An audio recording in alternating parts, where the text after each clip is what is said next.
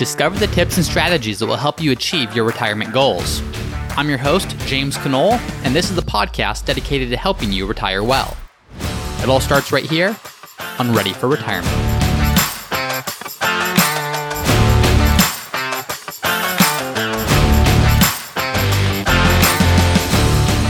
Hi everyone, and welcome back to another episode of Ready for Retirement. I'm your host, James Knoll, and today's episode is all about real estate. Now, real estate is something that people don't just have opinions on, they have very, very strongly held opinions on it. And so today, we're going to be talking all about real estate and specifically how it might fit into your retirement plans. Now, this is a question that came from a listener, and the listener's name is Dwayne, and Dwayne says this. He says, I've been enjoying your podcast. Any chance you could do a segment on rental property as an income stream for retirement? Is it a good idea or not? I have mixed feelings, but would like to hear your thoughts. Well, I would like to share my thoughts. And these thoughts, I will preface this by saying I am not a serious real estate investor. When this is something you're doing for a living, there's a different way that you're looking at real estate. What I'm going to try to do is try to simplify this and try to simplify the approach to the extent that we can see how does this make sense for your retirement plan? Is this a good income stream for retirement? Is this a good way to diversify? Is this good as it pertains to the final outcome, which is this going to help you live a more secure, more comfortable retirement? So just a quick disclaimer here. This is not the only way. Really, this isn't even the way to look at real estate investing, but from a practical standpoint, it very much is. So with a simple overview of this, I'm going to go into a couple things.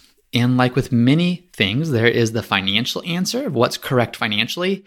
And then there's what answer is correct for you. So this isn't real estate is good or real estate is bad. It's not even a real estate is good if this and real estate is bad if this. It's really just exploring how do you even think about real estate in the context of your financial plan. Now to start, whenever we're looking at something that's an investment, like real estate is, there's no such thing as is this a good investment or bad investment? There's a number of factors that you want to explore, but one of which is you need to know compared to what? Let's say you get a 5% return. Is that a good investment? Well, compared to what? What if you get a 10% return? Is that a good investment? What about a 15% rate of return? Is that a good investment? You always have to say compared to what? Because you might hear 15% and say, wow, yeah, that's a great return. What if the market's up 30%? Is it still a good investment? Or you might hear 5% and say, oh, that's a pretty lousy return. Well, what if everything else was down 15%? Now is that a good investment? So there has to be some relative understanding of how does this investment, not just what role does it play, but how does it compare to other potential investments? So with that in mind, let's start with a benchmark. Not saying it's a perfect benchmark, but it's just a starting point. The S&P 500, so an index that measures the performance of some of the biggest companies in the United States, historically, it's grown by 5% per year. Now, that's an average over, call it 90, 100 plus years or so, but the average return has been about 10%. So I'm going to circle back to that towards the end of the episode, but just start with that as a benchmark. So the next step from there is to understand how do you understand the performance of real estate. Again, there's also non-financial factors, which we're going to explore towards the end, but we need to understand what is the return of real estate so that we have that to compare to our benchmark. So the return of real estate, there's a few different components that make that up. The first is just the appreciation. So what is the increase in the asset value? And this one's a little bit tough because depending on what region of the country you're in, you've probably had a different appreciation in the price of real estate. Now, this is from CEIC. When we look at March of 2022, housing as a whole, residential real estate, grew by 17.5% year over year. So we are coming off a period where housing has exploded in terms of the increase in value of homes around the country. So if you look at a nationwide average, in March of 2022, housing had appreciated over 17%. It was at 17.4%. You look at some areas of the country, and that number was 25% or more. So we are coming off a time period where real estate has increased substantially when you just look at it as a value. Now, if we look back at, say, the last 30 years, from March of 1992 to March of 2022, the national average growth rate has been about 5.3%. So you can look at that and you could argue that that number is high. You could say, okay, well, that's because interest rates have been falling for the last 30 years, making it easier and easier and easier for people to buy more and more house. So that has increased to a growth rate in the value of real estate that's not necessarily sustainable. You could also argue that number will continue. You could say, well, look at demand for housing, look at everyone that wants to buy. There's demand, there's not enough supply, so that number will continue. You could make the argument on either side. I'm not going to make that argument today, although I probably tend to believe that number is higher over the last 30 years than it will likely be going forward. But that's irrelevant for the course of today's conversation. For today's conversation, I just want to unpack how do you even start to understand the return on real estate. And the first thing that you want to look at is what's the appreciation in that. So for the sake of this example, let's use 5% as a round number. You're exploring using rental real estate versus other investment types. Let's use 5% as a starting point for what you can expect that appreciation in real estate to be. Again, that is not a guarantee. That's not even a suggestion of what you might earn, but let's just use that for example. So in the same way that when you buy a stock, it's not just the appreciation of the stock that you're looking at. You also might have a dividend on that stock. So if I go buy AT&T stock, for example, and AT&T increases in value by 5%, and AT&T also pays a dividend of 5%, what we're going to do is we're going to combine those two things. If I had $100 of AT&T stock at the beginning of the year, that grew to $105, and I also received a $5 dividend on top of that, the total return was 10%, the 5% plus 5%. Well, the same thing with real estate. The appreciation is not the only component of the return. You also have income. So let's say that you buy a home that's $500,000, and let's assume that you rent it out. So you're using this as an investment. We now have to explore what's the income that you can expect from that. The income is kind of like the dividend on a stock. Again, that's not a perfect example. And again, if you're a real estate investor listening to this, you're probably rolling your eyes. But from a practical standpoint of how do you look at this in the light of your retirement plan, that's where we're going to go today. Now, with real estate, and typically this is more with commercial real estate, but you're looking at something called the cap rate or the capitalization rate. And what that is you're looking at what's called the net operating income, which is just the annual income that piece of real estate is generating minus the expenses. So net operating income divided by the current market value. So after expenses, what's the net income that you're receiving each year? And then divide that by the market value. So expenses, these expenses include things like the cost towards the upkeep of the facility. These include things like property taxes. One note is this does not include mortgage interest. Mortgage interest is more cost of capital. It's the cost of debt. What is it costing you to borrow? But that's not a cost of the home per se. The net operating income is looking at things like property taxes, maintenance, upkeep, things like that, things that are intrinsic to owning the property. So if we go back to our example, if you have a rental property and it's worth $500,000, maybe you charge $30,000 per year in rent. This will, of course, be dramatically different depending on what part of the country you're in. But let's assume that you have $30,000 per year in rent. You can't consider that full $30,000 as income because there are expenses associated with maintaining that property. Maybe the property tax rate is 1%. Well, that's $5,000 per year in property taxes. Maybe we're going to use the general rule of 1% of you're going to pay 1% per year in just general upkeep, which is the maintenance of the home. Well, that's another $5,000.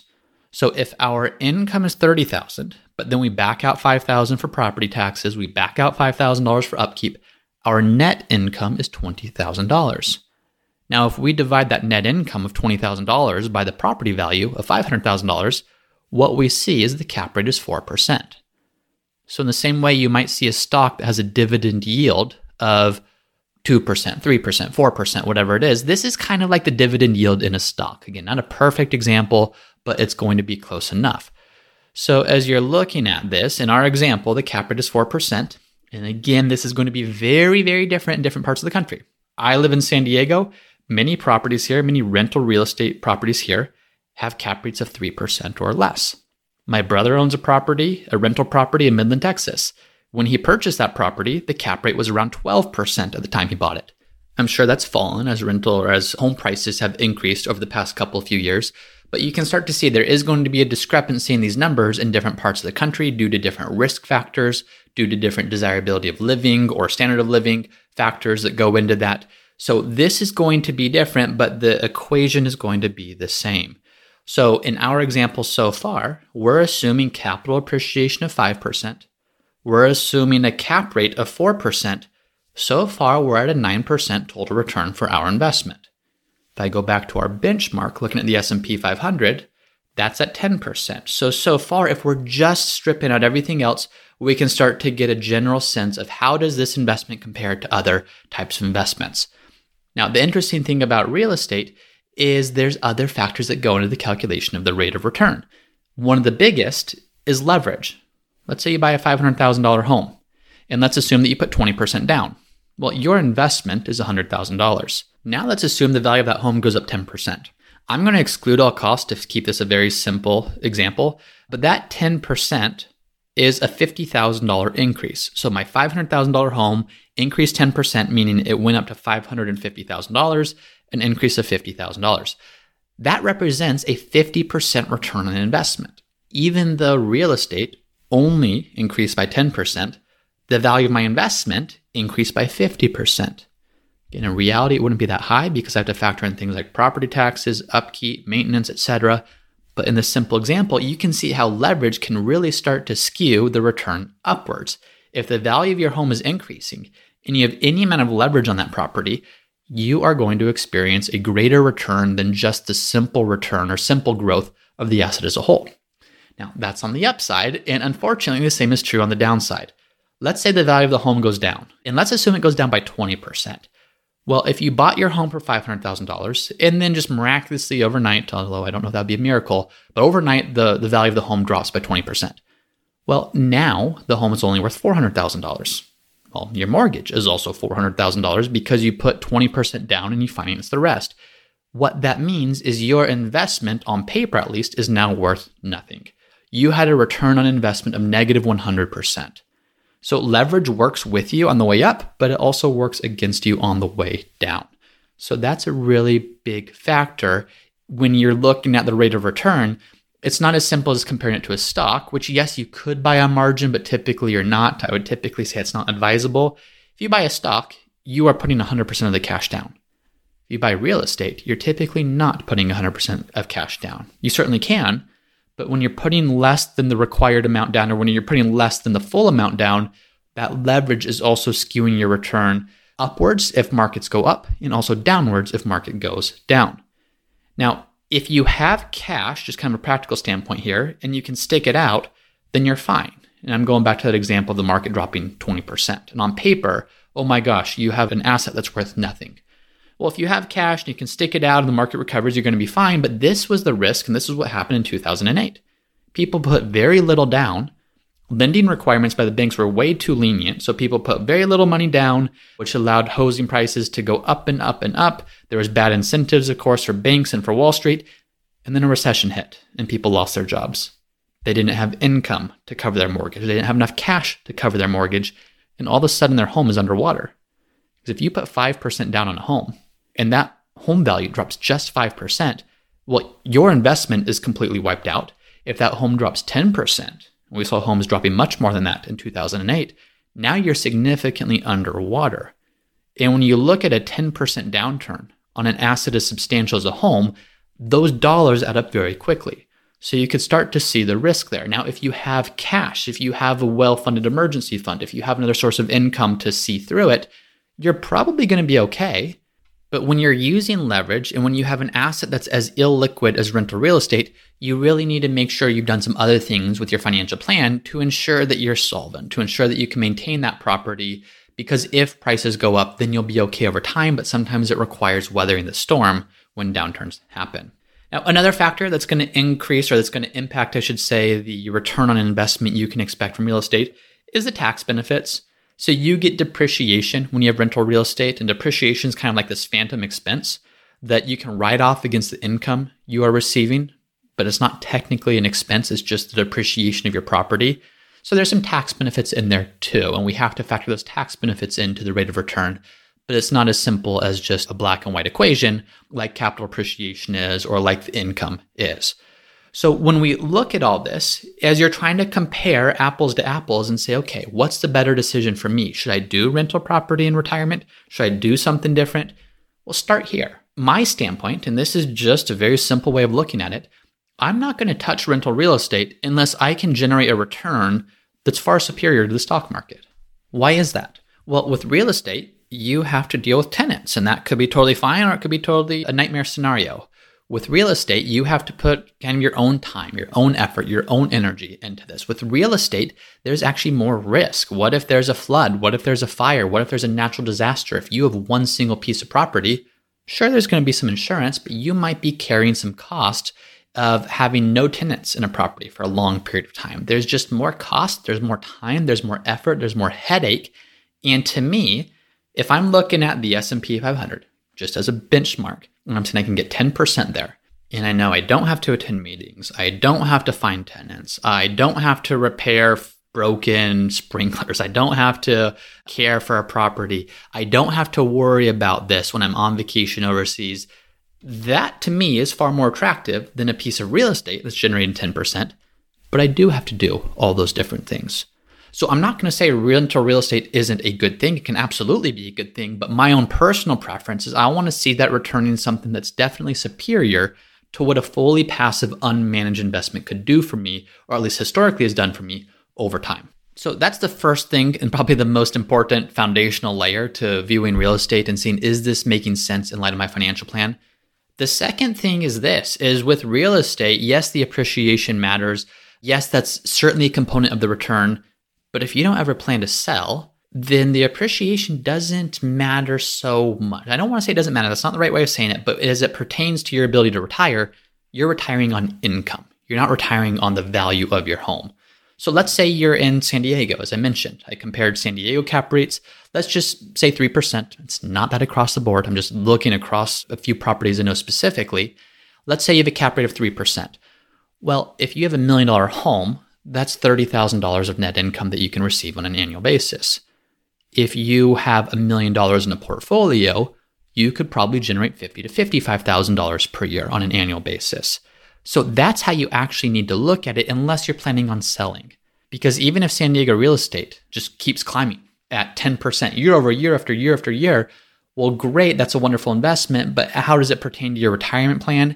Unless you are selling that property, or unless you're somehow refinancing or doing a reverse mortgage on it, or doing something to access that equity, the appreciation, yes, it matters, but it's not actually helping you pay the bills. It's not actually helping you to retire because that equity is tied up in the property. Now compare that to that property in Texas that I mentioned that had a cap rate of 12%. Well, that could be a wonderful source of income. You maybe don't care so much about the appreciation of the property. Yes, obviously you want it. Yes, obviously appreciation is more ideal than depreciation. But that 12% cap rate, that's generating income, say on $1 million property, of $120,000 per year. That's probably a lot more. It's certainly a lot more than you can sustainably generate from a portfolio of stocks and bonds and other assets. So as you're looking at this, start with the rate of return, just to get a general sense of what can you expect versus a benchmark. Then start to understand that even though that rate of return is the total return that you're going to get, that doesn't necessarily mean you can live on it all. With stocks and bonds and liquid investments, you can sell the investment at any time. With real estate, not just sell, but you can sell a piece of that investment at any time. If I have $1 million portfolio and it increases to say $1.1 million and I want to live on $60,000, well, I can just trim off $60,000 of that entire portfolio. If I have a piece of real estate, I can't just sell 5% of it. I can't just sell 6% of it. I'm not going to go sell the closet to somebody and keep ownership of the rest of the property. So it's illiquid in the sense that it's kind of all or nothing, and it's not a quick transaction. So keep that in mind as you're understanding what income can you actually plan on, because that's what matters to your retirement plan. So those are the financial aspects, but there are also personal aspects. And these could range widely and range dramatically between each individual person. But sometimes, for example, people just love real estate. They love something tangible. They love something that they can visit and see and improve and work on. That's perfectly fine. You can't necessarily go work on a share of stock. It just exists electronically in your custodian or in your online app. If you own a share of McDonald's, there's really nothing you can do to improve the management of McDonald's.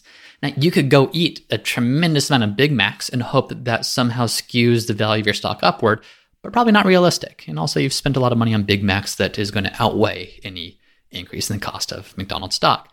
So if you like being hands-on with something, if you like the projects, if you like the improvement, that is actually another area where you can improve the valuation of real estate. Is you can control it, you can improve it, you can renovate it. You can't necessarily do that with stocks. So know yourself. Is that something that you'd like to do? If so, that could be something that tilts in the favor of real estate. Or maybe you want to keep a home and the property for future generations. I've met plenty of people like this. They've just had real estate in the family forever, and it's just part of a family tradition. It's not necessarily what's the best rate of return. It's not necessarily how do I optimize everything. They just like the understanding or like knowing that they have property that will flow to their children, maybe their children's children, and it just stays in the family for generations. Again, that's perfectly fine if that's what you and your family would like to do. Or maybe you don't want to be a landlord. Maybe you look at real estate and say, gosh, it could give me a better rate of return, but I do not want to be a landlord. I don't want to have to deal with tenants. I don't want to have to deal with repairs. I don't want to have to deal with taking phone calls when I'm on vacation or doing something else. I don't want to have to work with a property manager who's going to take a percentage of what I'm doing. If that's you, well, then great. That maybe is a reason not to own real estate, even if it can provide superior returns. You need to make sure you're investing in something that works with your lifestyle and your goals and what you want to be able to accomplish. Or maybe you look at real estate and say, you know what, it is a better rate of return. I'm just not comfortable with the risk factors. People think of real estate as more stable and more secure than investing in the stock market, but I wholeheartedly disagree. When you own real estate, it's wonderful, but it is a single property, subject to risks that are associated with anything when you only own one of them. Now, compare that to the stock market. The stock market seems risky because we just think of these green and red colors that are flashing on a screen, and that's scary and uncertain, and it seems like a big gamble. But next time you're driving down the road, notice what you see. Are you passing Fords and GMs and Teslas? Okay, well, those are all publicly traded companies that you could own if you're just owning the entire stock market. Are you driving past a McDonald's? Are you driving past a Bank of America or a Wells Fargo? Those are all companies that you could own. Do you have an iPhone? Do you have an Apple Watch? When you open up your computer, is it a MacBook? That's a company that you can own. It's hard to go very far. It's maybe impossible to go very far. Everything from the jeans that you're wearing, to the car that you're driving, to the watch that's on your hand, to the food that you're buying, to the prescriptions that you're taking. These are all publicly traded companies. And when you're diversified in the stock market, you're owning a little bit of everything. So you are so well diversified. You are owning all the great companies of the world or all the great public companies of the world. Whereas when you own real estate, yes, it's wonderful and has a potential for outperformance, but it is still a single piece of property compared to these companies where you are commanding or you're owning companies that command revenue and profits in the billions and billions and trillions when you add all of that up. So there's many different factors here. One thing I would add too is a lot of people, they will grow their wealth with real estate and then they get to retirement and they say, you know what, I'd rather not maintain this. I don't want to have to worry about being a landlord anymore when I'm no longer working. There are things called DSTs, Delaware Statutory Trusts. I should probably do an entire episode on these and unpack them in more detail. But when you sell real estate, you can exchange that into a like property and you don't have to pay any taxes on that. You defer the taxes, you exchange the property. In most cases, you're buying another piece of property, but you're still the manager, you're still the landlord, you're still the one that has to do the improvements and take care of it. Well, what some people will do is they'll identify a DST, Delaware Statutory Trust. They will 1031 exchange their property proceeds into a DST. And with that, it's professionally managed. It is truly passive. They start receiving a paycheck every month, and they can choose different DSTs that they want to exchange into. There are companies that all they do is manage DSTs, and they'll offer you a choice. Do you want a triple net lease portfolio of a store in Mississippi? Or do you want an apartment building in Houston? Do you want an Amazon warehouse in Colorado? Do you want a healthcare facility or healthcare office space in, California? So whatever it is, the beautiful thing is you don't have to go buy the entire Amazon warehouse. You don't have to go buy the entire apartment complex. You don't have to go buy the entire healthcare office space. And I'm, of course, just making these examples up, but they exist. What you're doing is in the same way with a mutual fund or an index fund, you're putting your money into a fund and then you are collectively owning a whole bunch of individual stocks. Well, with a DST, you're pooling your money with other investors and then it's professionally managed to purchase different types of real estate across the country according to what you would like. So that is another option too. If people are saying, I love real estate, I've done it, I don't want to sell it, I've got these huge embedded gains, do you do an exchange into a DST? So again, that's not off topic, but that could be a separate episode that maybe I'll do at another time. But at the end of the day, as you're looking at real estate and does this fit into your financial plan, for many people it absolutely does. For many people it absolutely doesn't. So understand what's the rate of return you can expect. Understand what part of that rate of return can you actually live on versus what's tied up in real estate. Understand both the benefits and the risk of leverage. As you're doing this, also making sure you're understanding what fits your lifestyle better, not just your financial plan and your investment plan, but what fits your lifestyle better. Once you start to understand the different components of this, then you can really make a good decision as to what makes most sense for you. So that is it for today. I hope that was helpful. Please be sure to check out our YouTube channel. It is under Root Financial Partners, where we have a lot more content just like this dedicated to helping you create that secure retirement. Please be sure to leave a review. Please be sure to leave a comment if you're liking this, and I will see you all next time. Thank you for listening to another episode of the Ready for Retirement podcast. If you're enjoying the show, please subscribe and let me know by leaving a 5-star review. And as always, for a list of the notes and the resources mentioned in today's episode, you can find those at the Ready for Retirement website, which is readyforretirement.co. That's readyforretirement.co. And if you have a question that you would like for me to answer in a future episode, then you can also go to the Ready for Retirement website, readyforretirement.co. There's a page called Submit Your Question where you can submit a question for me to answer in a future episode. Thanks as always for listening, and I'll see you next time.